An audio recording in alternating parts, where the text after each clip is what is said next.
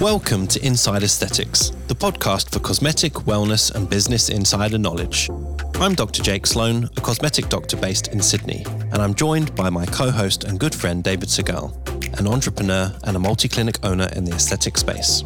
We'll cover any topic that makes you look or feel good, with long-form, unbiased and unfiltered conversations with expert guests from around the world. New episodes are released every Friday, and you can subscribe for free on your favourite podcast app, including Apple Podcasts and Spotify. You should seek medical advice before undergoing any treatment or procedure, and these podcasts do not replace a professional and bespoke consultation. Hello, geezer. All right, geezer. Why have we gone to English? Well, because it's raining and it's miserable, and I thought I'd just add the accent to match the weather. It's 40 degrees in London. But it's terrible here. Sense. It just hasn't stopped raining for like 2 weeks now. 2 weeks. It's been like since December when that weird front came and we got torrential rain for about 6 months. Yeah, I don't think it's been that bad this time, but no, it's more. This is more English rain. You're right. It's just powdery shit and constant dribbling all the time. You just like, you get a moment of clear sky and then no, it's back. It's back. It's very English just to talk about the weather. I know. Well, I'm just that influence of hanging out with you for so long. It's obviously rubbed off. There we go. Well, you've got me on almond flat whites, so that didn't happen in England. How's your week been?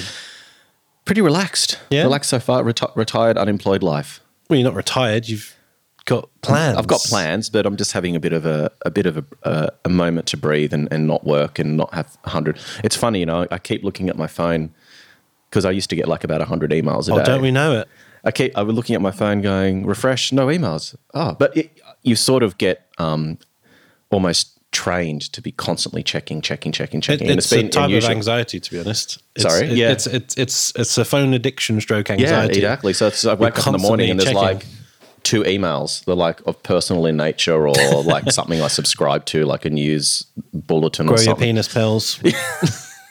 Do they work? Tell me. I don't have that problem, luckily enough. All right. So, I don't know. I'll get you some. You can try them. So what are we talking about today? We're here to, we were having some discussions in our private WhatsApp group, which everyone is free to join if they'd like. Correct. So it's not private. It's open to the public. So please join. Yeah.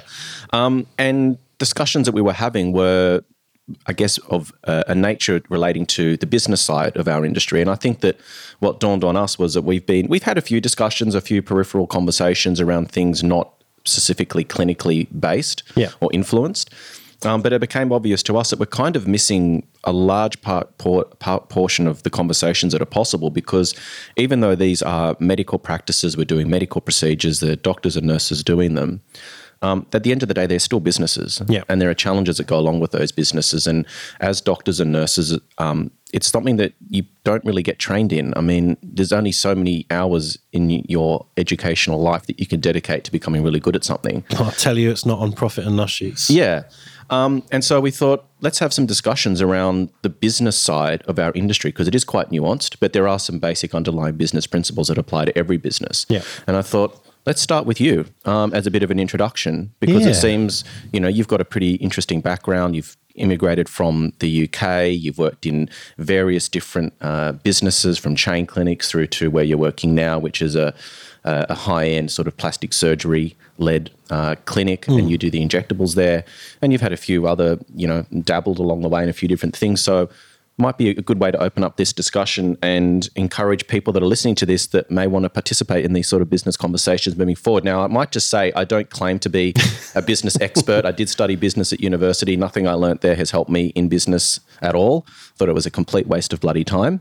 Everything that I've learnt has been through just life experiences and making mistakes. So I'm not claiming to be an expert. I have been doing it for 20 years. I've done lots of great things. I've made lots of mistakes, and that's how I've, gotten to this point. But I'm happy to share what's worked for me and give people ideas and suggestions if they want to take them on board. So that's my disclaimer. Good disclaimer, yes. Don't listen to anything that David says ever. Do the opposite. Yeah. Now, I've worked with you for a number of years now, and everyone who's worked with you has found you to be a good boss. Yep. I enjoyed working with you. I think you're fair. Like you said, you've made your own mistakes in the past, and you learn from that. Yeah. Same as any job. Really, well, you don't learn from doing things right. when you're doing things great, you think, oh, there's nothing to learn here. It's when things go sideways and you make a mistake or you have a disaster, you're forced to reflect, or you should, but you're forced to reflect and think about, well, what went wrong there? Yeah. So I guess for our future episodes, what should we call them? Should we call them the business of injecting? That's good. I like that. That'd be good. That's good. Yeah, see, there we go. That latte's paying off already. Woohoo! The ideas are flowing. Yeah. So I guess this is chapter 1 of business of injecting. Yeah. But for the future ones, we've actually already got a future guest lined up. Yep. It would be good if you and that injector, and you're going to do this, have a bit of a preamble chat prior to the podcast. Yep. And so anyone listening thinking, oh, this is going to be for me. Yeah. You know, you'll plan this with David and myself prior to sort of think about, well, what are your friction points, or what are you struggling with from the business perspective? Yeah. Is it staffing? Is it location? Is it, I don't know, whatever? Well, I mean, it's such a varied topic because, what we're going to be discussing today with you is what your plans are moving forward, why you inject in the practices that you do, how have you gotten to this point, what were the decisions that you had to make along the way, because everyone's got certain situations. You've got family responsibilities, you've immigrated to a different country, you might have different financial goals that you're looking to achieve. So as you said, everything from like working for someone else, working for yourself, starting a business. If you start this business, how are you going to get out of this business? All the operational challenges, as you said, with staffing, compliance, finance. It's such a broad topic and it's so nuanced. Yeah. And so it'd be great to have conversations with people, even people that have had successes. What is working really well in your business? What do you do well?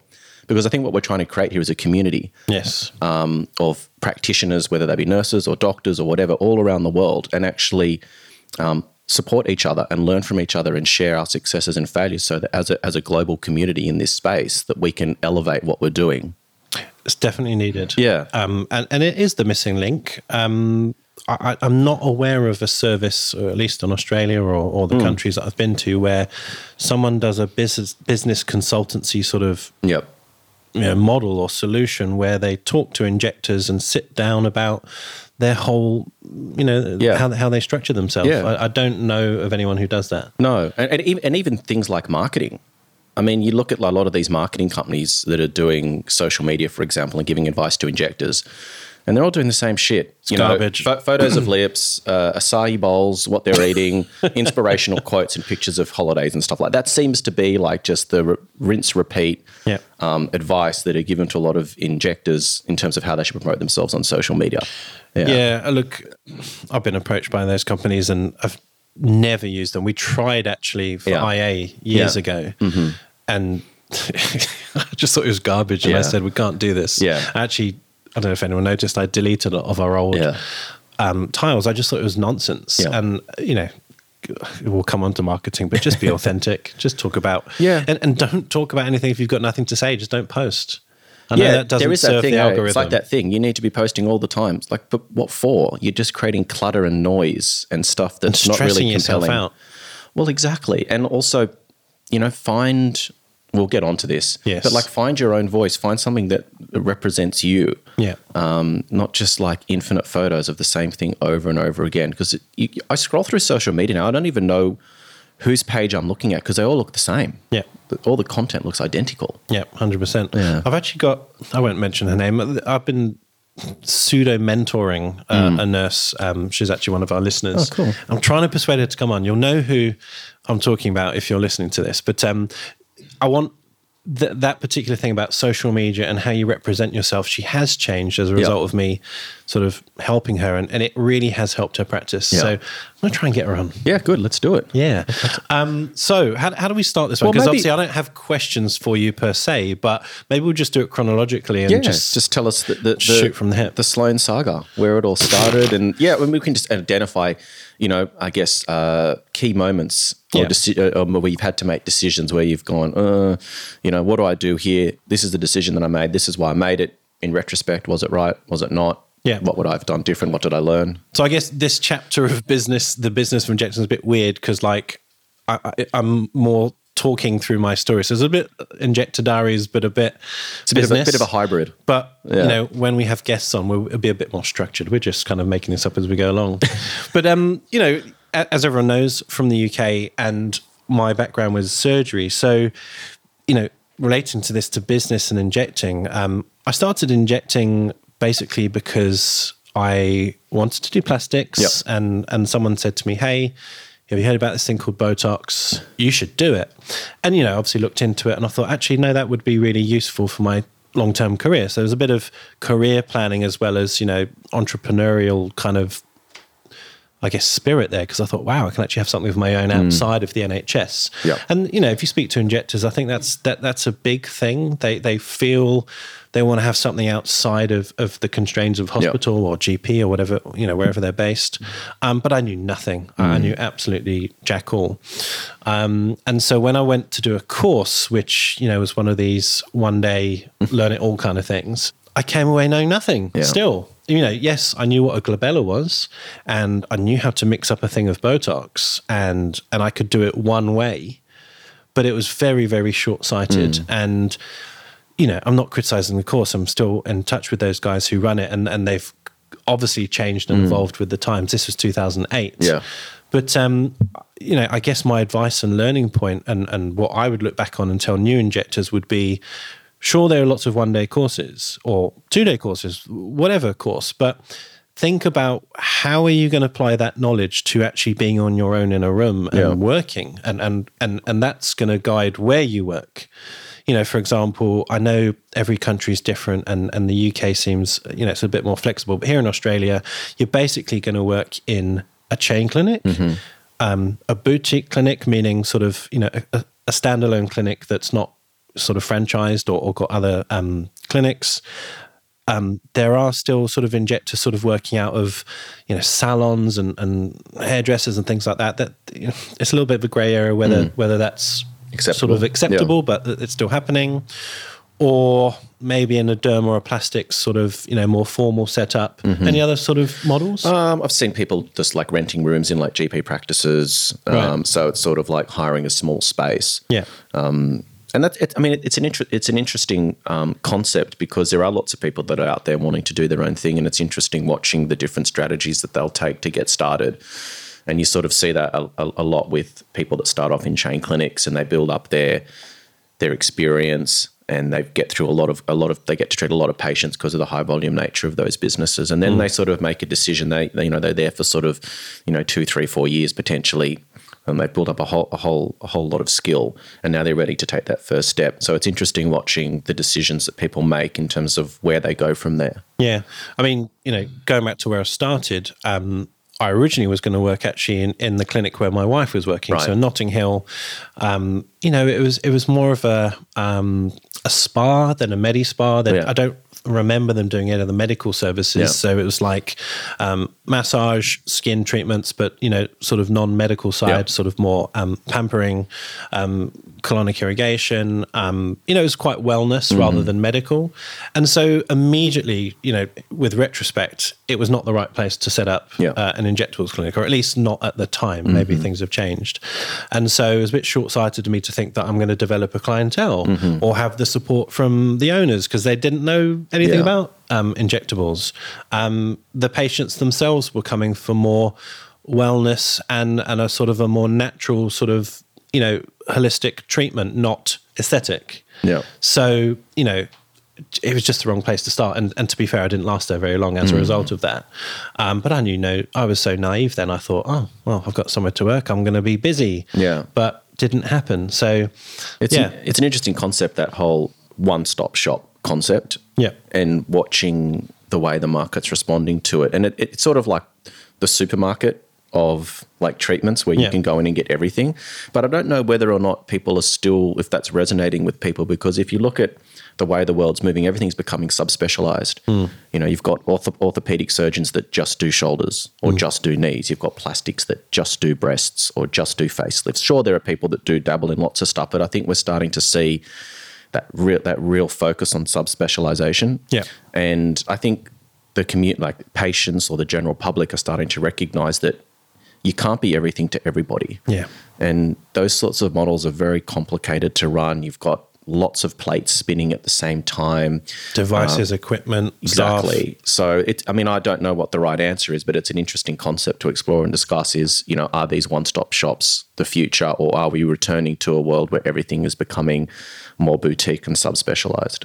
Well, yeah, it remains to be seen. I think if you had an investor who was really heavily into what we do, they may be able to pull it off if they buy a big enough space and they have the capital and the vision. I think there's a place for that place, but I don't think everyone can do it. I just don't believe that.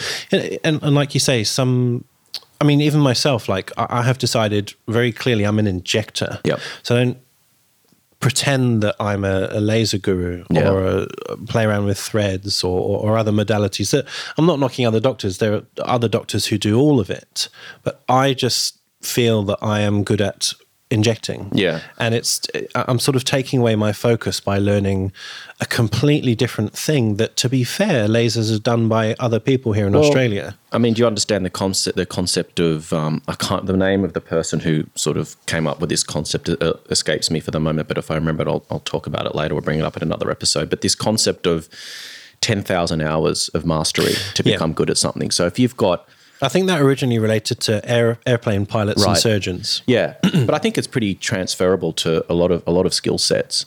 Depending on how difficult the task is that you're talking about. And I think this like becoming a cosmetic doctor and specializing in injectables, when you look at the range of different fillers, the different planes you can inject in, cannulas, needles, and then you've got biostimulatory treatments and all your toxins, and there's just seems like it's becoming a deeper and deeper pursuit as you go. And if you've got a certain amount of hours in a lifetime to become exceptional at something, the more you dilute that with trying to master more skills, the less potent each one of the less energy you can focus on one particular Maybe there thing. are people more skilled or have more mental capacity. It's just time. It's just time and repetition. Doesn't matter how smart you are.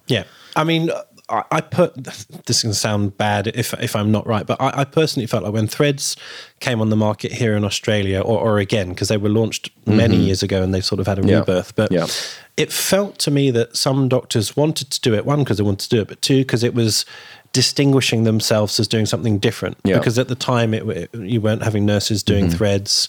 It was seen as a little bit more surgical, a little bit more procedural, and fair enough, doctors wanted to differentiate themselves. So I know a lot of people tried and sort of dabbled, and they kept on persisting, and then they sort of invested in a device because they felt like they had to have one, or again they wanted to differentiate themselves. And I'm sure it works for some people, but I don't feel that you should feel the pressure to have to do that. No, is basically what I'm trying to say. Yeah, I agree. If you're skilled at injecting, which is basically what we're talking about, work on it.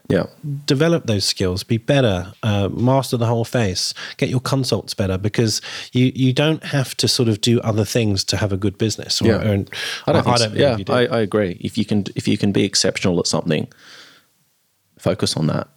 That's my opinion, is to focus on what you're passionate about. I mean, do you really want to do parts of your job? I mean, like offering laser, but you hate laser, but you're doing it because you feel like you need to. I mean, is that really what you want to do? You want to start learning about wavelengths and, it's, as I said, when you work so many hours a day and this is your career, do the stuff that you love doing and that you're naturally inclined towards and you potentially have a flair for. But also if you're listening and that's your thing, do it. Jump at it. Do it. I'm not saying lasers are bad. No, not at all. But most of our community are injectors. And I do feel that there's this constant pressure, particularly from neuroinjectors, to kind of learn new skills, but not just with injecting. So they'll want to do a random skin course just because they feel like they have to. Fair enough. You want to know some basic knowledge. And I agree. I've learned a lot just from the podcast, let alone, from my work and stuff. But you don't have to constantly do totally random things just to keep up with the Joneses. And I think as well, this is a question I was going to ask you, was, in those sort of infancy stages of your career, did you have a mentor? Because that's something that's quite powerful in terms of identifying someone whose career you think, hey, that looks great. I like what you've achieved. I can see the journey that you've been on. Help me get there.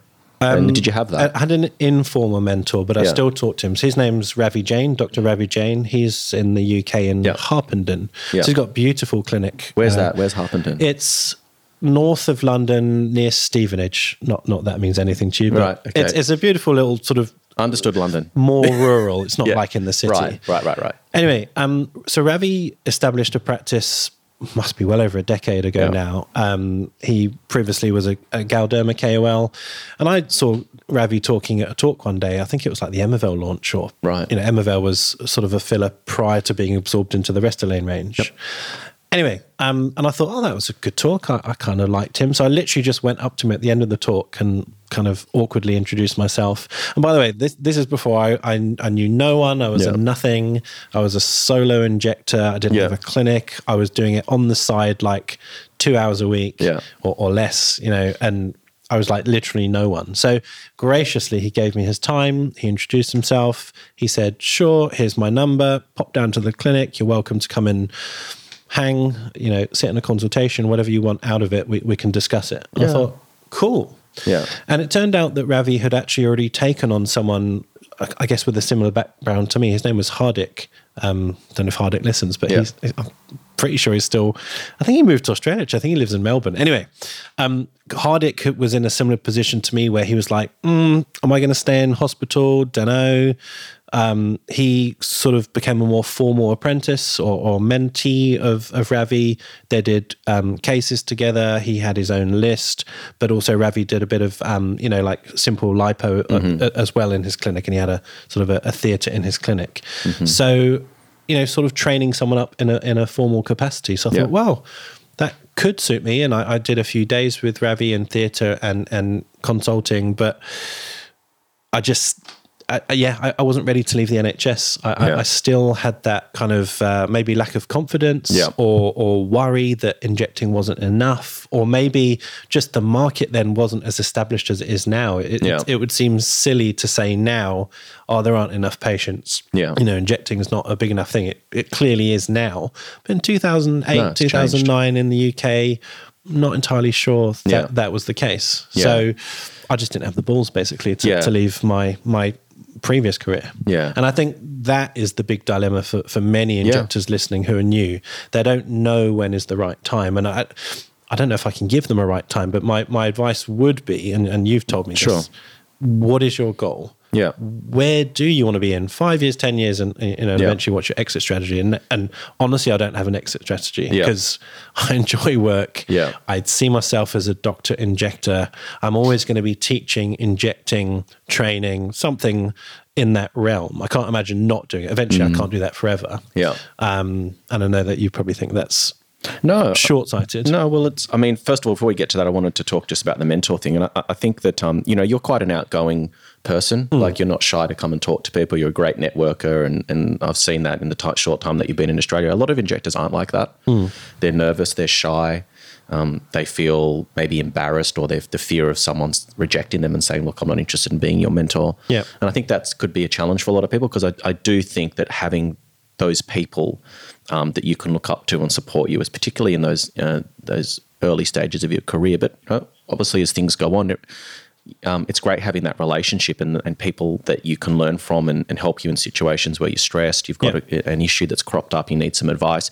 And from someone that has mentored people in the past, it's actually nice. It's actually a nice feeling to be approached and someone that feels like you've reached a point where they could learn from you. And also, for anyone that's listening that thinks I would like to be a mentor, you actually learn a lot yourself from people who know less than you, or people that are coming to you for help, because you've got to sort of be on your A game and you start thinking about things, because people ask you questions and you think, fuck, I never really thought about why I do that, or what is the principle behind that strategy, and it actually makes you better. Yeah. So I think if you are someone that's thinking about getting a mentor, like, what's your worst case scenario? If you don't ask, you've already started with a no. I will say that, you see this a lot on Facebook forums where people are looking for mentors or someone to take them on, and that's fine. You've got to start somewhere. Yeah. But I do think you also need to put yourself in the position of the mentor and be like, well, how is this going to be a win-win? Yeah.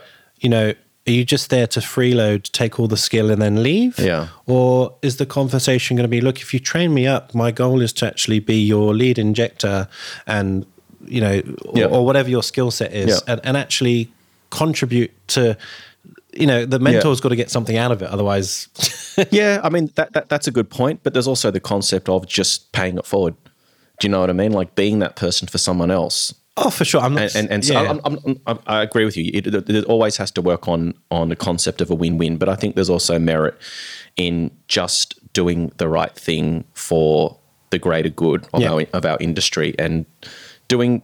Sometimes you don't have to get something back from someone to do a kind deed or to go out of your way to help. Sound like an arsehole now. No, you don't. No, it's not, because I think you always need to focus on a win-win. But sometimes as well, in addition to that, I'm not saying you're wrong or I disagree with you. I'm just saying concurrently to that concept, just being the person that gives initially. I think having gone through the hospital system and trained medical students and sharing with colleagues and injectors, like it's in my nature to always do that. Yeah, well, but for many, it's not. Well, here's a concept to think about. The better that if you think you're in a position, or someone thinks you've gotten to a position where they could get your advice and you can make them a better injector or a better business person or just a better person in general, the world is a better place. Our industry is a better place. The standard of care and what we do increases. Yeah. So it's sort of like sort of like people that think, well, Australia is such a small part of the world. Why should we worry about the pollution that Australia is putting out? But it's like if every person has that thought process, then nothing progresses. Heal the world. Yeah. Make it a better place. Exactly. We should get some background music for you. Is there a button here for that? That you can start being proactive in raising the standard of what we do as a global community. Yeah. And I think, hopefully people realize that's what the podcast does, or I think so. That's the feedback. The feedback that I've got from a few people that I've spoken to is that, this has now become their resource for the weird shit that they can't get anywhere else. Yeah, knowledge and information, because a lot of them feel that some of the information they might be getting from, various reps or people that have got a vested interest in a certain outcome, or you purchasing a certain product, or training you in a certain way, or handing you a study which says something great about their product and something potentially bad about someone else's product. Everyone's got a vested interest, whereas I think that people find this community, like, we don't have nothing to gain by sort of having these conversations, really. It's about just providing honest, unbiased information that people can then take on board and either implement it or decide it's not for them. Correct. And we take the criticism as well. It's not for everyone. You don't have to listen to us. So what were you saying before I went back to the mentor thing? You were talking about, the plan of getting out. Yeah, I guess, and where you're going to work. We were talking about the various models. I mean, let's just relate it to Australia. Let's relate it to the UK again. So I bounced around a couple of different places, essentially renting a room. And again, for me, a bit short-sighted, because sure, you can rent a room anywhere, but if you don't have the support of, the clinic, and they understand what you're doing, and they're trying to drive a marketing strategy and support you and understand when things don't go right, dealing with, minor issues or complaints, I don't think is a good model. So again, not knocking people who do this, but working out of salons and hairdressers, that's why it's not seen as the gold standard. Yeah. One, from a safety and a sort of compliance perspective, but just the vibe isn't suggesting that they're in a medical environment. Whereas, if you work in one of your old clinics, well, it's all geared up for it. Yeah. All the equipment's there. Everyone's speaking the same language. Your boss knows what you're doing and should support you. Oh, yeah. It doesn't always work out that way. No, it doesn't. And that's a problem with a lot of chain clinic concepts, not just chain clinics, and clinics in general, or businesses that are owned by entrepreneurs or business-minded people, is that they don't have any great insight into this industry in terms of understanding the products, the procedures, the things that can go wrong, the injector mindset. Everything's quite nuanced. Legal ramifications. Correct. So I think that there is a responsibility for people that own these businesses who aren't medical practitioners to take it upon themselves to educate themselves. And that's something that's helped me relate to injectors over the years, is even though I've never injected anyone with a product, I'm not medically trained or qualified. Is that I understand, though. I can have intelligent discussions. I understand where you're coming from. I can empathize when you have a patient complaint and look at it objectively and look at a result and go, well, that actually is a shit result. Or, you know what, that actually is a good result, and what you've done is fair enough. And being able to have that conversation with the people that are working with you, for you, it's just a respect thing, I think. And joking aside, we've kind of laughed in the past about, our various treatments that we've had and so on. But I think if you have a boss who has been injected and has had filler and understands the concept of swelling downtime, not great results, good results.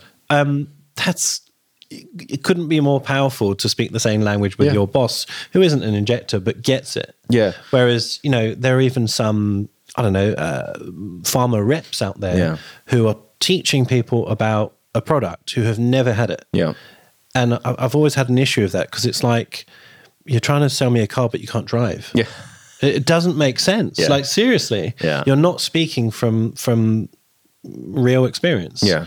And also, just from a business perspective, knowing what's what, not being in a position where someone can't pull the wool over your eyes because you're not medically trained. Yeah. Especially from a compliance perspective, customer service perspective, or patient service perspective, the more that you can arm yourself with in terms of knowledge of this industry and treatments, the better you'll be able to run your business, and also have relationships with your injectors. Yeah. Because if they don't feel they can talk to you or you can communicate on the same level, it's very difficult to develop that really important relationship between business owner and an employee or contract or whatever the particular arrangement is that you have. 100%. So my last place where I worked in the UK was called Beyond Medispa. It was a proper Medispa with a medical director, a proper owner who's been doing it for 5-10 years, multiple injectors. Actually, Sarah Tonks, who we've had on, worked there. That's where we met. Right. It was in a high-end department store right at the top. I felt like part of something rather than I'm a random injector renting a room. Patients were served up. Product was provided. There were protocols, just admin support. Yeah. And that was probably the first job that I did where I was like, okay, this is how it should be, because it was just so easy for me. I'm not saying that, that will work for everyone, but, maybe we'll talk about the chain clinics here, because I feel like, many pros and cons, but the pros are everything is served up for you as an injector. Yeah. It's like a turnkey solution. I worked there. I worked with you. That's how we met. They get a lot of criticism, but if you're a new injector, you get training, advice, ongoing training, not just, preliminary, but it goes on. Product is provided. You've got admin staff and receptionist. You've got therapists to support you. You can sort of generally be quite busy quite quickly. I think there are better and worse ways of doing it, but it's not a bad start. I think a lot of the negative criticism has just been the commoditization, because that's generally what they have done, is commoditized a lot of these treatments because of the large footprint and the large volumes and lower prices. And I understand where that criticism can come from, and I think a lot of assumptions are made around, if it's a cheap price, it must be dodgy, it must not be compliant. And in some instances, perhaps that's true, but I think for the most part, a lot of the large reputable chain clinics, because they are so big and because there's so much finance and manpower behind them, they tend to get these things right.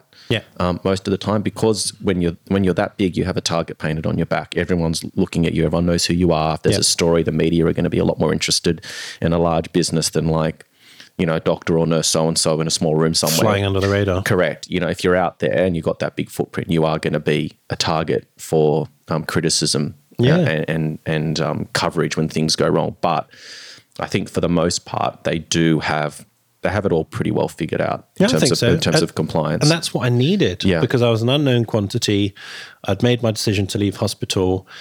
I'll be honest, what I looked at was, how much can I earn a day as a locum surgeon flying to God knows where a day or for 5 days, and being away from the family as well, versus what can I earn on an average day, not a good day, but an average day in your clinic.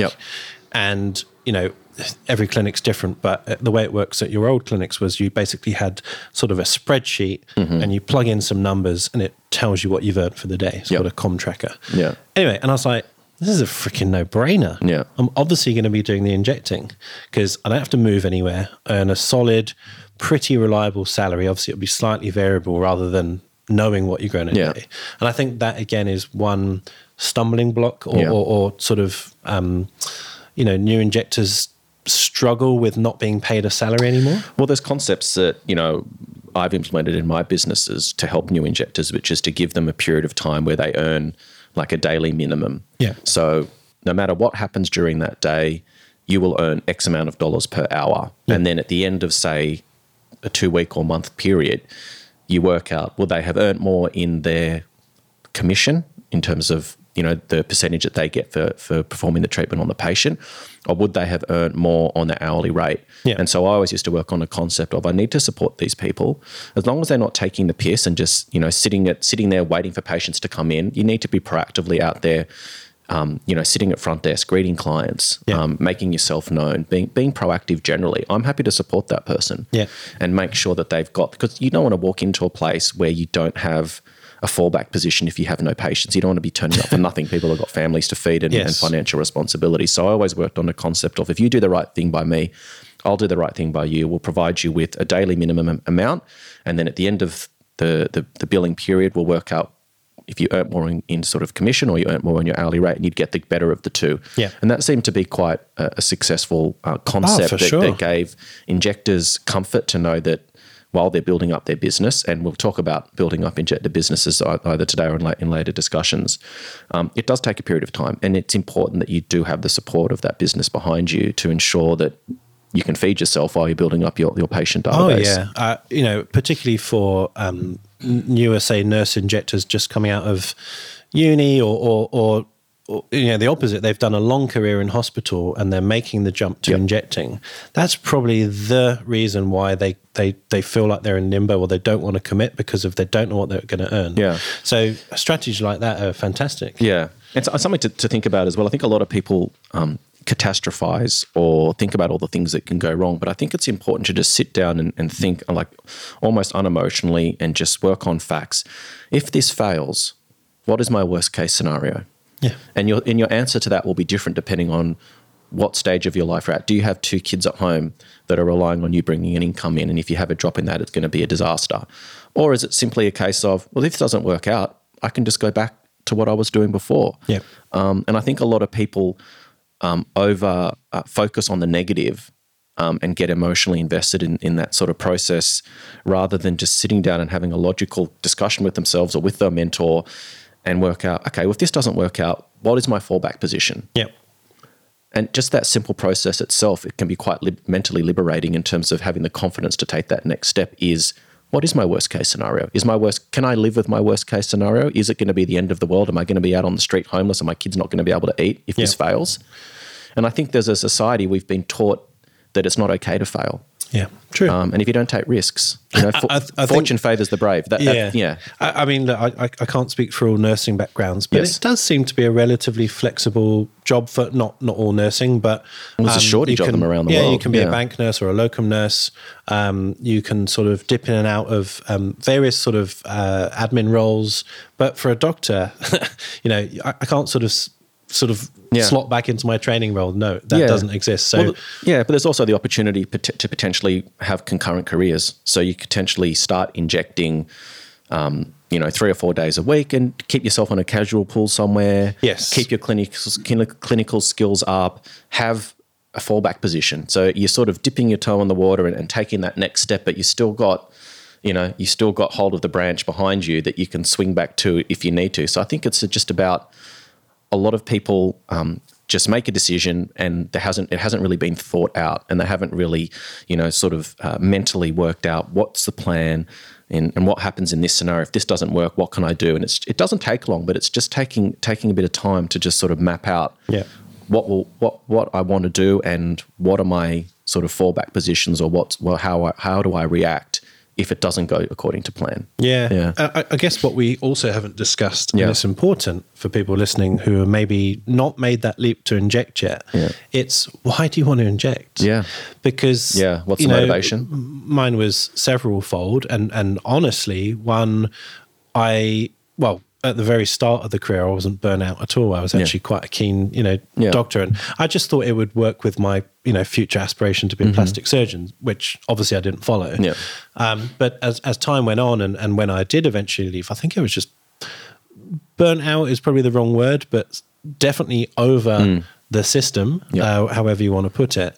And it wasn't sort of a well thought out reason of why to leave. It was just, I have to leave. It's common. Yeah. And I'm definitely not saying that's the right time to leave. You certainly want to do what you just sort of went through and plan it properly. Think about your strategies or your halfway strategy where you can sort of dip in and out. But there are many injectors who don't really think about it. They just see the sort of the rewards, but they don't really have the personal fire almost. Yeah. Do you know what I mean? Have you seen that? Yeah, absolutely. I've had lots of conversations with people that have applied for roles, whether they be doctors or nurses in my clinics over the years. And you do get a percentage of people that have sort of reached that point in their career where they don't want to do what they want to do anymore. They're kind of over it. And this seems like a good place to earn money and it seems less stressful. And to me, those motivations really aren't enough for me to take someone on.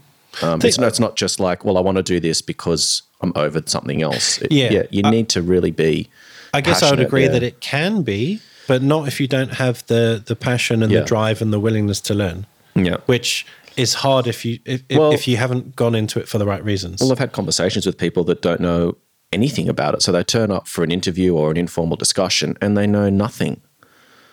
So at least pretend. Do you know what I mean? Like at least do your homework. At least know what it is you're talking about. So what, they've turned up from nursing. Someone like I remember one. She was in her sort of early to mid 40s, been a nurse her whole career. Had a few arguments with her bosses, and just reached a breaking point, and just said, "That's it. I'm out. I'm going to go and do something else. Injecting looks like it's a nice, easy place to make money. I'll go and make those inquiries." Right. And you sit down and you just know straight away they don't know anything about the industry. They've never had a treatment done. Not to say that you have to have a treatment done to be part of the industry, but it's like being a chef that doesn't like food. I mean, do you know what I mean? Like it helps. Yeah. And so having the right motivations, because everything looks great from the outside. Everything looks glitzy and fantastic. That grass is always greener on the other side concept. But there are hard days. It does take time to build up your patience. It is a steep learning curve. Yeah. You are dealing with difficult people in a different way. Maybe not physically difficult, but mentally there might be some issues. There might be unrealistic expectations. You're all of a sudden working, especially for nurses, you're not working as part of a system or a team. You are now the sole practitioner, still working under the guidance and supervision of a doctor, but for the most part, you're it. Yeah. Well, it's not really devil's advocate, but what do you think there's a role for, how do I put this, sort of the less ambitious injector? Not everyone has to be, Mr. Incredible or Mrs. Incredible injector. Do you think that there is a place for a safe and steady injector who doesn't bill crazy, but they do make a career shift and they make a career of that? Yeah, and just to sort of qualify what I was saying, I wasn't talking about identifying people that are superstars, but be interested and passionate. You don't have to be a huge biller and a huge sales guru to be a great injector. So it's about, for me, is what are your motivations? And then the separate question you've asked is, well, does everyone need to be a superstar? And I think we were talking downstairs before we grabbed a coffee, and I'll relate it to soccer because you're a soccer head. Maybe I'll football head. Mate. You can't have a team full of Ronaldos. Yeah. It wouldn't work. And generally people that are high performing, high sales people, high billers, it comes at a cost. Generally there's an inflated ego. He's looking at me here. Yeah, no. Inflated ego, quite precious, can be quite difficult to work with. Sometimes patients feel like they've been too pushy. Yeah. And so there's no free lunch, you know what I mean? Like that sort of high performing injector. There's a trade-off. Potentially, like, and if they don't have those characteristics, I refer to them as the unicorn injector. Was I one? Yeah, pretty much. Pretty close. Bit of a prick sometimes, but it's not. Especially if you've got a team, you want to have different people in your team that balance each other out. You need the yin and the yang. You need someone that's slow and steady, consistent. Doesn't do huge doses, but they see their regulars every day. Correct, and their patients love that. So I think that having a team, like an eclectic mix of people who have different skills and different personality types, different aesthetics, different age groups, maybe male, maybe female. If you've got a larger business or you've got multiple injectors, it is nice to have different options for people. So you don't have to be this absolute, powerhouse biller to be a good, successful injector with a long career. Don't pretend to be something that you're not. Just be true to yourself, and patients will find you. I was thinking about what you said about, being an injector who sort of works well with teams. One of the most important things that I learned working with your teams was, it sounds so, I wouldn't not do this, but some people are quite, not introverted or a bit shy, but you've got to go and make friends with the therapists and obviously your receptionist. Yep. You can't just sit in your room and sort of, watch YouTube videos. You've got to get out there, talk to the girls, talk to them about what you do, what you don't do, so they don't refer you noses, for example, if you don't do noses. But also, they're going to be your biggest ambassadors and advocates. They're going to get you patients. And obviously, reception, train them is probably the wrong word, but talk to them about how you practice, how you like to run things. If you get common things coming up, nip it in the bud, talk to them about it. We were just talking again downstairs about, things like, taking deposits or making sure if someone doesn't turn up that they're sent an email to explain what your policy is so it doesn't ever happen again. Or just silly things like that many businesses just sort of tolerate or don't nip in the bud. And I think, the philosophy that I've always had is that every person in your team is equally as important to the process. So even though the injector might be the person scoring all the goals or bringing in all the major dollars that come into the business, if you don't have those people that are passing them the ball and taking care of the patient once they finish with you, rebooking them, giving them a good experience when they greeted it in the clinic or when they leave, or if there's an issue and they call up, that they're greeted by someone that's personable and polite and is going to be attentive and make things happen quickly. You need to be supported by a team. And I think as a business owner, if you put your injector on a pedestal and make everyone pander to them, first of all, you're creating a megalomaniac, which is a nightmare to deal with. And it makes the people in the team that aren't the injector feel less than or not as important. And to have a business where you have multiple injectors or a larger organization, everyone needs to feel valued. Everyone needs to feel like they're an equally important part of that team. You need to treat everybody the same. Even though your injector is the person scoring the goals, you got to get them the ball and make sure the ball keeps coming back to them. Because if there's some part of that patient journey that's failing, like a rude front of house person, or then the clinic's not looking right, or your software system's not doing what it's supposed to do, everything needs to work. And treating everyone the same helps create more camaraderie amongst the team. If you feel like there's a hierarchy where someone is beyond reproach or they can get away with bad behavior and you're just going to accept it because that person's making all the money, you're doomed for failure. Have you worked with I've learned from that myself. I've been held to ransom by injectors who potentially became too important to my business. They became too reliant on them, and then they start to know that you need them. It shouldn't be that one person needs one person more than the other. It needs to be mutually. There needs to be a mutual level of respect and need and understanding between all the parties.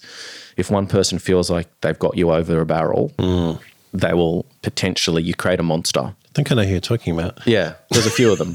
And I've learned from that. You need to make everyone, and I make that very clear from day one, is that no one here is more important than anyone else. Joking aside, like what happened when things came to a head and what was the...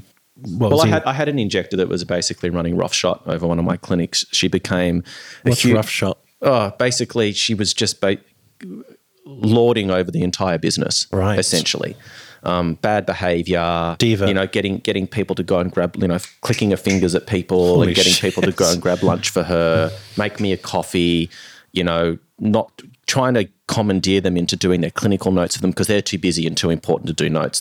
Someone else should be doing that for them. And what happened was that I had sort of taken my eye off the ball because I had a few different businesses, and this person had grown into this monster who had a huge command over a large portion of my patients in the business. I was having therapists come crying to me because they've been abused or spoken rudely to or yelled at. And once you're in that situation, it's hard to dig yourself out. And I had to dig myself out of it. And it was effectively like almost an 18-month plan to get rid of this person because they were unfixable. They had become so... extreme in their behavior. I think there was some illicit drug use that had started to creep in as well. Wow, okay. She used to go around quoting how much money she was making to people. Like, it just became an absolute nightmare. But she had the business by the balls. She had me by the balls and she had the business by the balls because she was the only injector and her clients liked her. So she was sort of like this Jekyll and Hyde type of character where her patients liked her, but anyone that worked with her was just petrified of her or hated her. Yeah. I found myself in a really difficult situation where I had to bring on other injectors and slowly start diminishing our reliance on this one person. And it took time and nursing the staff through that process and putting systems in place that protected them from this tyrant, effectively, that had sort of commandeered control of the business from underneath me while I took my eye off the ball. Wow. And that was a big lesson to me in terms of understanding how treating everyone equally, not allowing the ego to develop, de-risking your business by having multiple people involved, and rather than being reliant on, because that person gets up and leaves, they're taking X percentage of patients with them, and they can cripple you. Yeah. And so when someone knows they've got that over you, they'll use that to their advantage. A lot of the time they'll use that to their advantage. Here's a question. Yeah. When you did eventually part company, are they still successful? No. And this is what happened as well. Point proven. And this was and this is what happened as well, because this person had become so successful. They started taking on the position that the success of the business and her success was all because of her. There was no, consideration to the efforts that were going on in terms of marketing this person or the support staff that made her patients like coming back in, the way the clinic was set up and maintained. All of those things were completely forgotten about, and it was all about, I'm just a superstar. Wow. And you need me more than I need you, and if I leave, you're screwed. Those were the conversations that were had, and it was again learning from my mistake by me taking my eye off the ball and allowing this monster to develop, and then having to go in and basically unfuck the situation. Was a huge lesson for me in terms of not allowing that to happen in the future, and identifying, how did this happen? Why did it happen? What was the impact of this happening? How did it affect the people in my team? What was going to happen if I allowed it to continue? And having to make some really tough decisions and actually sit down and map out a plan. How the hell do I get rid of this person now? Because they're so entrenched in my business. If I make a mistake, could lose 50% of could destroy business. Everything. And so this is I guess, again, relating this back to our listeners, this is a good example of, once you work in a team rather than on your own in, say, a rented room, things get more complicated, but there are huge benefits of working with that sort of formal team strategy, proper setup, marketing, equipment, products, like everything is there for you. Whereas if you're, renting a room somewhere, you're basically a one-man band. And it's hard. I've tried it. Well, it is. And it's also comes back to, what are your career goals? I mean, do you want to, once you've finished injecting, because nothing in this life lasts forever. Eventually, it's going to get to a point where you might go, fuck, I don't want to do any more lips or Botox. I'm over this shit. I just want to go and do something with my life. I can't see a day yet, but or you'll start to slow down. And so, this injecting career, it's a vehicle. It's a vehicle to get you to where you want to be in life, to support your family, to be able to afford the things that you want to buy, to be able to retire and not have to work when you're in your later years. It's a vehicle. So thinking about, what is my long-term goal once I finish injecting? Because if I'm a single injector in a room injecting, you can't ever sell that business. Because you are the business. I will, again, devil's advocate here. That's a very entrepreneurial way of looking at it, like exit strategy, selling the business, retirement, being set up for life.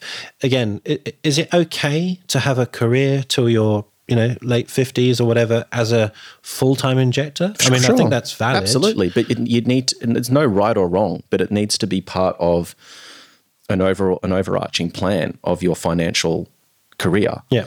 Because as I said, maybe you're quite happy walking away from your business when you're 40 or 50 years old and you're a standalone operator, and you can't sell your business. But that's okay, because the money that you've made during that process, you've invested and put it to work in investment properties or shares, or you've got a diversified portfolio, or you've invested in other businesses. That's fine. But you just need to know, because I think a lot of people just start their business and they're in it, and then they get busy, and then they all of a sudden get to this point and they go, well, what the fuck do I do now? I can't sell this thing. I haven't invested in other income generating assets. And I'm stuck. I can't stop working because I don't know. I haven't set up anything. You're using your hands to correct. To earn. So it's not like there's no right or wrong. But it's just about, you do need to have a plan, and that's okay. And also the plan can change. And it's an important point to make, is that just because you make a plan today doesn't mean the plan can't change in 2 years. But failure to plan is planning to fail.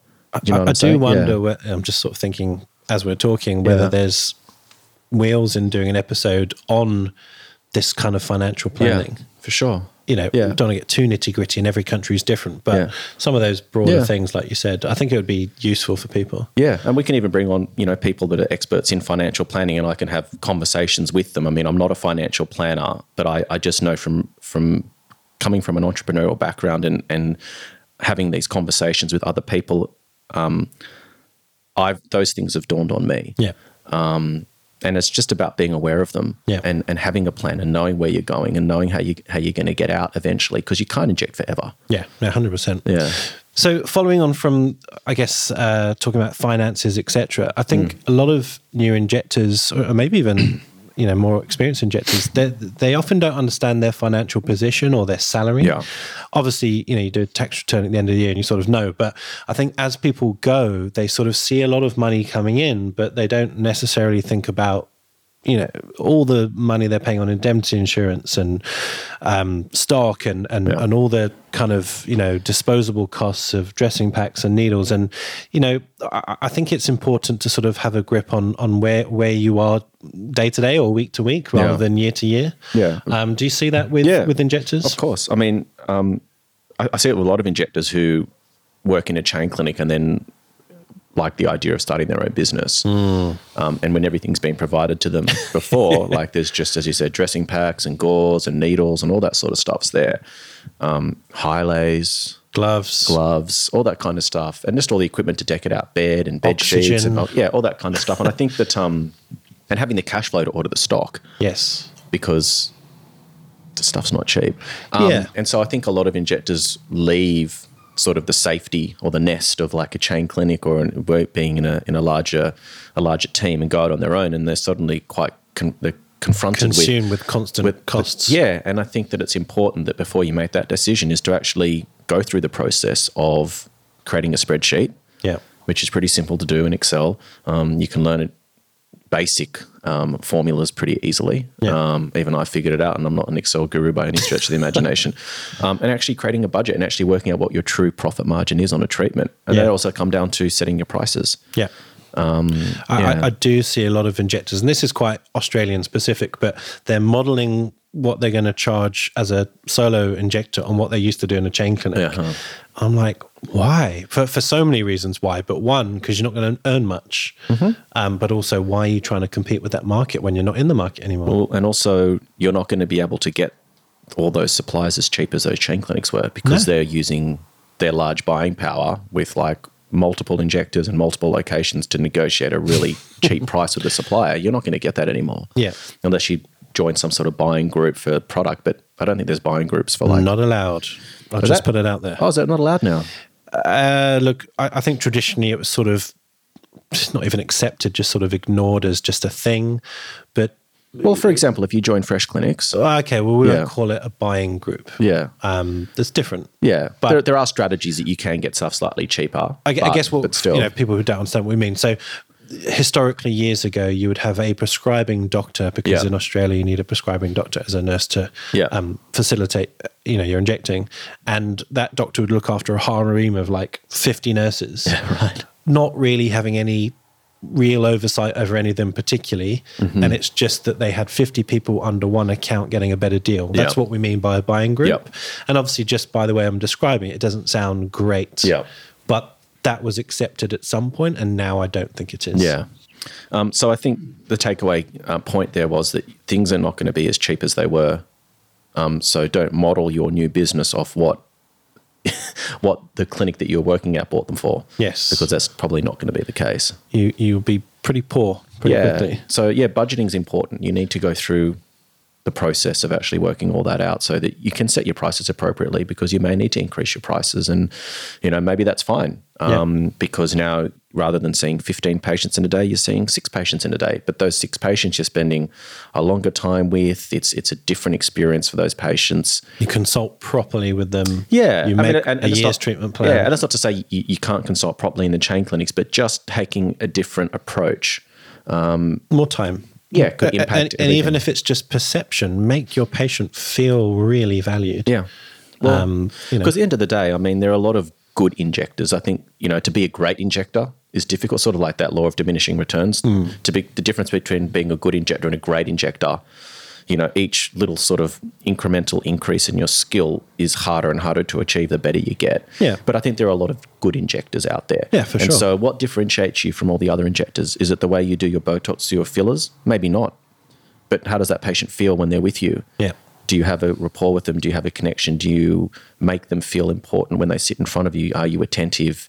Do you communicate with them in a way that makes them feel comfortable and that they're confident that you understand their needs and you're confident as a provider that they understand your philosophies and what you're prepared to do and what you're not? Yeah. And that relationship. And I think that's what differentiates a lot of injectors from each other. It's not the actual aesthetic outcome, it's the experience. I think when we had Penny, our friend Penny Timberlake on many episodes ago, like episode 30 or something. Yeah, right. She talked about the X factor. Yeah. You're right. It's your results could be fine, but maybe not outstanding. But your patient feels like this person's got my back. This person's nice to be with. We have a fun together. We you ask about their family, whatever your connection is. Yeah. But they enjoy seeing you. Yeah. Well, think about a restaurant.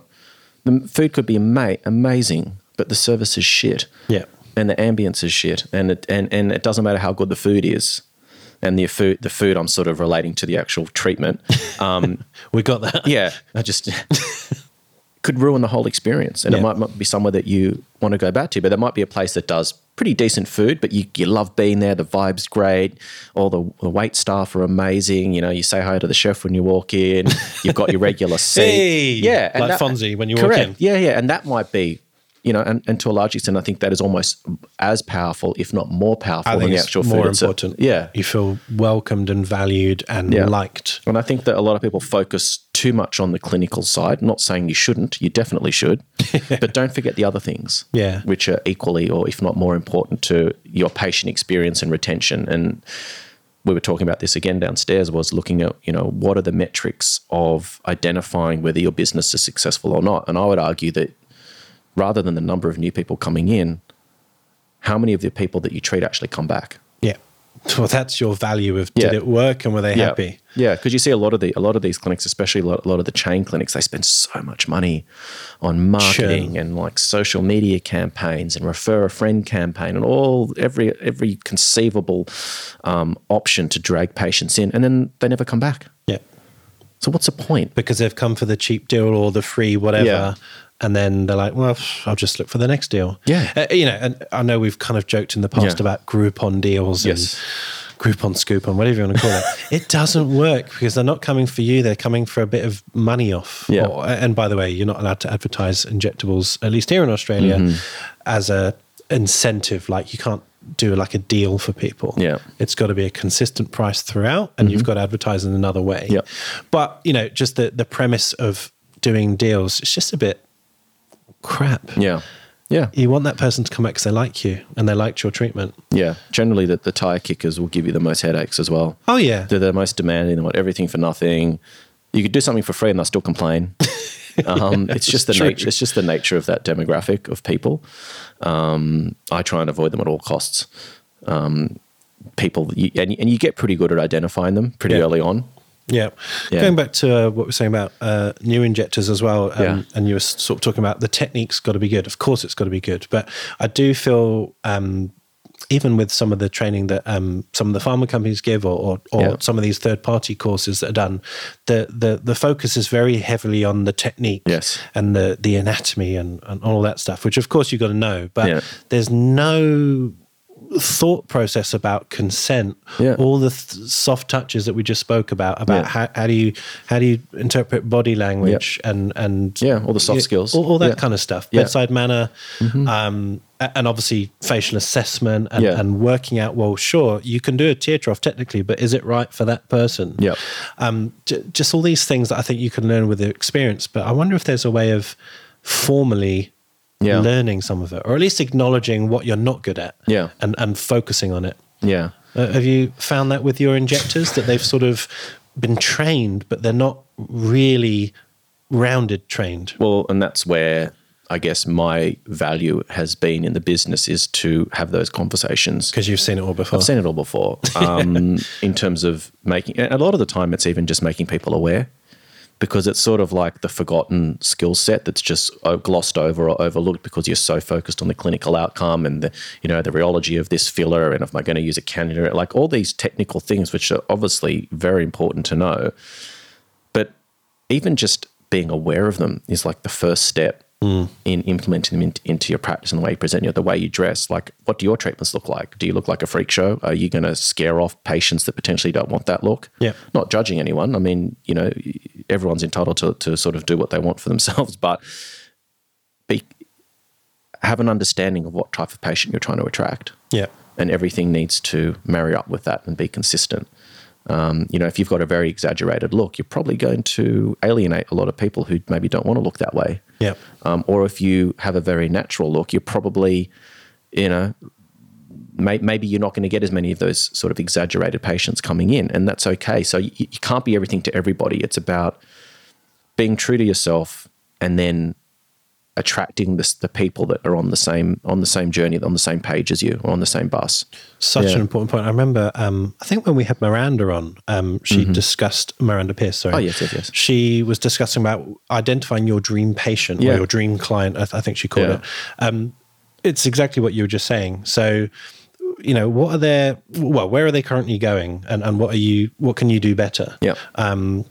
Obviously, price point may come up, but I think you have to, even if you're more expensive, you have to demonstrate what value extra you're adding. What are their fears and worries? What are their barriers? Like you said, if your own look is a little bit more extreme, and you're not going to get the mid-40s who have never done it. They're not going to come to you if you've got big lips. It's just, it does scare them off. I remember, I forgot how many times people would say, that therapist, they've got those really big lips. You're not going to do that to me, are you? Yeah. So even the people within your clinic are sort of adverts of kind of what the perception of what you're offering is. Yeah, so absolutely. All of these things are really important. Yeah, and be consistent.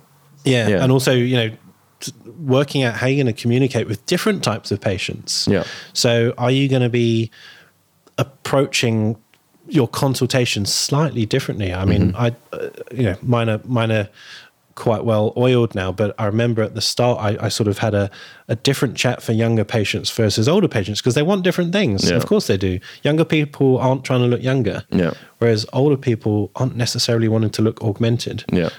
So, just thinking about how you talk to people as well. Absolutely. Yeah. And the culture of your team too is something that's important, and picking people that complement each other, even in the personality type, because you could bring in someone that can disrupt the whole culture to your team. Yeah. And it's sort of like cancer. It's really hard to get rid of it because it spreads. I've been in situations before where you've almost had to terminate an entire team. Oh shit. And start again, because even if you get rid of a couple of people, that culture is embedded and it will spread to the new people. It's metastasized. Yeah, it is. Yeah, it's something that you need to sort of guard, quite closely, is that culture of your business. Can you give an example of that? Because, there'll be, in fact, I can think of someone who I spoke to just a few weeks ago. She was actually in Paris with me, and she got back to her clinic and she noticed a culture change. Yeah. Her staff were kind of a bit bolshy, didn't want to work back chat, and something had clearly changed. Yep. And she now has to sort of amputate. Yeah. Because otherwise it's not going to work. So give us an example. So we've had people in the team before that were quite, didn't really respect authority. And I've never been the type of boss that's been overly sort of, bossy. I try and talk to everyone the same and not sort of, present myself as the big scary boss. It's about communicating with people, just as individuals, and just sort of everyone's on the same sort of a level. If you have to get to the point where you have to start, getting the big stick out, you've probably already lost. It's probably gone too far. Yeah. To be honest with you.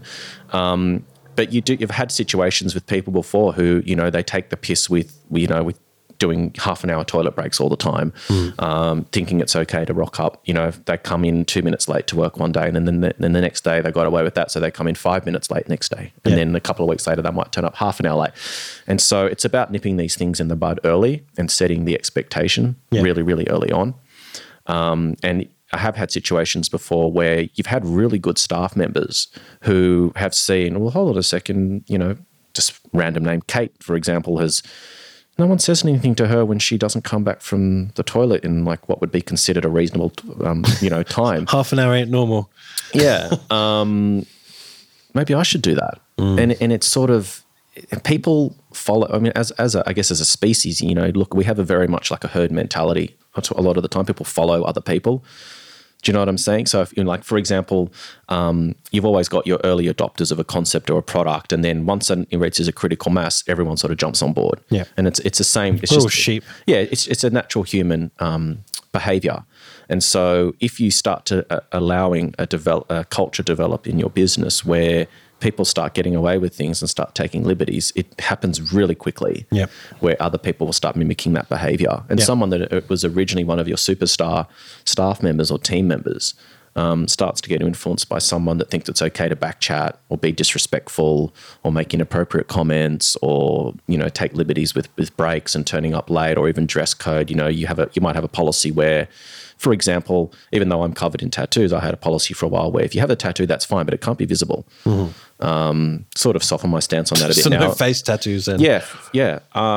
But, you know, if all of a sudden, if you've let one staff member come in and she doesn't cover a tattoo, or he or she doesn't cover a tattoo one day, everyone else goes, and you don't pick up on it, all of a sudden, you know, a couple of weeks later, people are coming in and, you know, no one's covering their tattoos anymore. Just out of interest, because I don't have tattoos, why did you make that policy? Just because I think it's still confronting to, and the thing as well is that, like, there are, in my opinion, there are nice tattoos and there are really offensive tattoos, and there are tattoos that are more socially acceptable in certain places. So I think that most people are comfortable with, like, you know, one on the arm, or, you know, maybe, you know, there are but once you start putting it on like face, neck, fingers, hands, I think that to a lot, especially older clientele, it can be a little bit confronting and feel like, well, I think you've come from prison, basically. Yeah, like this is maybe not, you know, like, and I think as well, like, I know people in my parents' generation, like the only people that had tattoos when they were growing up were criminals. Yeah.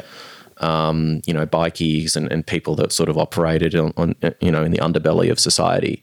But that's changed now. I mean, tattoo art is a genuine art form now, and there's some amazing work being done. It's a lot more socially acceptable, but there is still a generation of people that find that confronting. So if you're trying to attract an older clientele, like people in their 50s, 60s, 70s, for example. Oh, yeah, for sure. It may be that doesn't correlate with the type of business that you're trying to create and the clientele that you're trying, or the patients that you're trying to draw into your business. So there's no right or wrong, but it's, again, you just have being to have a rule. consistent and understanding what it is that you're trying to achieve and the patients you want in your business. So it just, and so I think that you can't tell people what they can and can't do with their body, but you definitely can have a dress code around certain things. And so 100%. That was just an example of that sort of thing happening. But yeah, it's happened.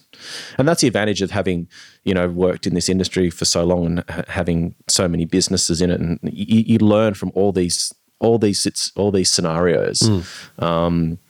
It's there's so much to learn. It's like a whole skill set all on its own. And it's, and I think it's unfair of us as an industry to expect us to have those skills when no one's really taught them to us. Yeah.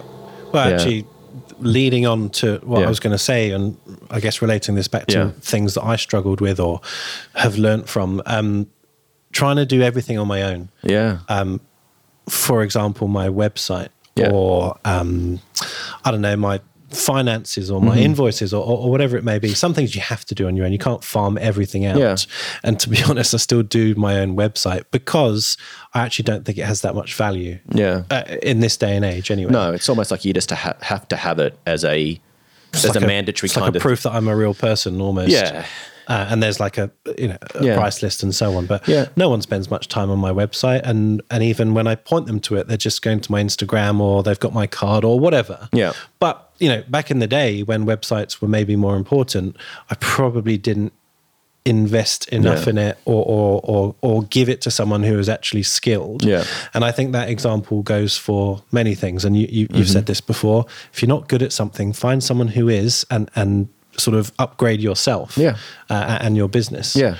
I mean, even when you and I started having discussions around your finances, and we started to ask a few questions around, how much do you want to earn? And something came up around tax or your accounting. And I'm like, doesn't make sense. What the fuck's going on here? Like, why are you paying so much tax? And we ended up getting on the phone with your accountant. I asked a few questions and I'm thinking, I'm not an accountant, but this doesn't sound right. And it turned out that the accounting practice that you were with was a firm that specialized in taking care of the accounting needs of doctors, but they were doctors that were working in a hospital setting that were earning a salary, not someone that was working as a contractor. Yeah.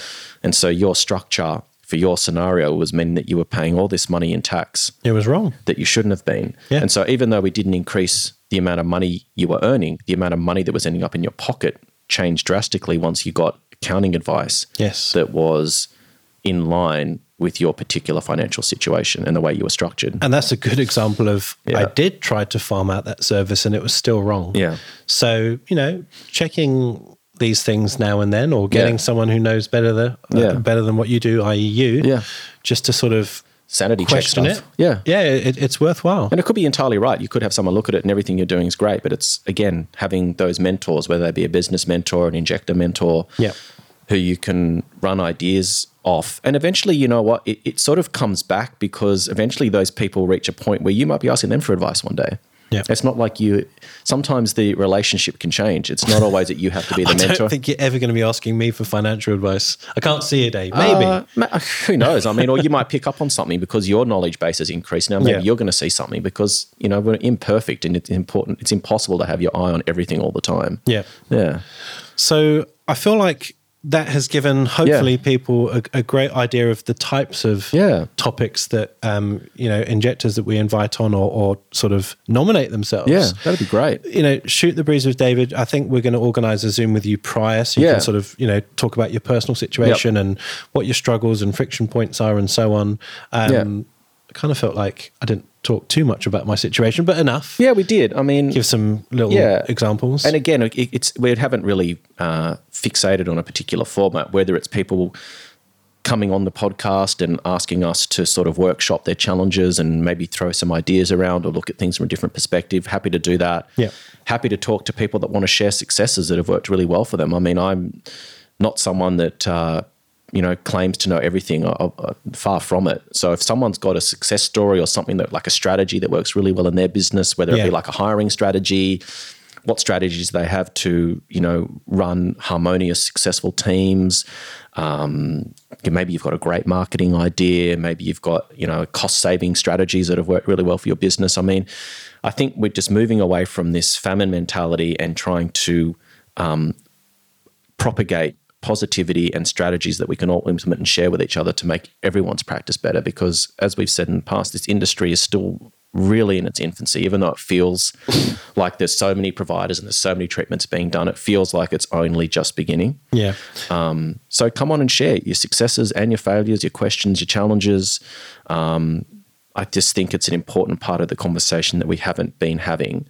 So let's do it. Don't be shy. Reach out, send us a DM. Treat it as like a David's your agony aunt for business.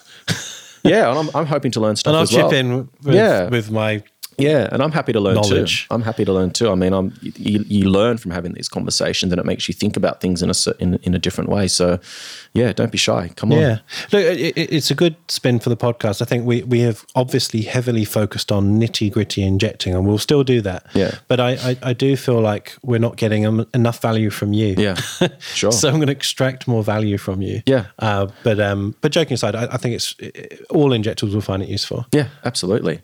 Well, stay tuned. I think we've organised, as you said, our first guest. So we'll be doing a Zoom with her in the next few days and putting together a list of topics and questions and discussion. She's a new injector that she's from the UK. She was working for the NHS and went through a lot of the challenges and sort of points that we spoke about in terms of how do I do my business to go and work somewhere else and so on. So I'm looking forward to my Zoom chat with her, but I think it's going to be a really interesting and insightful episode for people, especially those new injectors who are facing the same sort of decision-making process and wondering how they're going to do it. So I'm looking forward to that. Yeah. And guys, again, the easiest way to communicate with us and either just interact with us. We always put out sort of the next podcast coming topic, so you guys can submit questions. That's the easiest way. To get the link to our WhatsApp, just go to Inside Aesthetics Podcast on Instagram. That's our handle. Just click the bio link, and then down at the bottom there's a link to our WhatsApp. A few people have said it wasn't working, but if you find that, just DM us through Instagram and we'll send you the link. Did you want to mention anything about our Patreon? Yeah, why not? We've thrown around a few ideas with sort of, I guess, listeners who are happy to sort of help and throw around ideas. And we've sort of said, what's reasonable? Yeah. We've put a lot of time and I guess effort into the podcast. It's always been free, but I think we've come to a point where it's grown so big and like you said at the start, people find so much value from it that we want to reinvest, bring in more, but also it can't just continue to be free. We've invested a lot, and we are still trying to reach out to some sponsors. So we don't, the onus isn't on the listener, of course, but if you feel like you want to contribute, even in a tiny way, we have set up a Patreon. So again, the link is through our bio link on Instagram. Just scroll down to the bottom. There's a link for Patreon. If you don't know what Patreon is, it's basically where, listeners of, say, a podcast or something like that, you can just contribute. And literally it could be sort of a price of a coffee a month. It's not a lot. But we would hugely value the help, guys, because then we can do more for you. We appreciate any support that you can give, and let's continue to build this community. 100%. Well, guys, hope you enjoyed that one. A little teaser for the business of injecting episodes. Excellent. Looking forward to it. All right, take care, mate. See you guys. For our latest news, upcoming guests and episode topics, follow us on Instagram at Inside Aesthetics Podcast. Using the link in our Instagram profile, you can easily email us, text us, apply to be a guest on the show, follow our personal accounts on Instagram, and even show your love and support us on Patreon.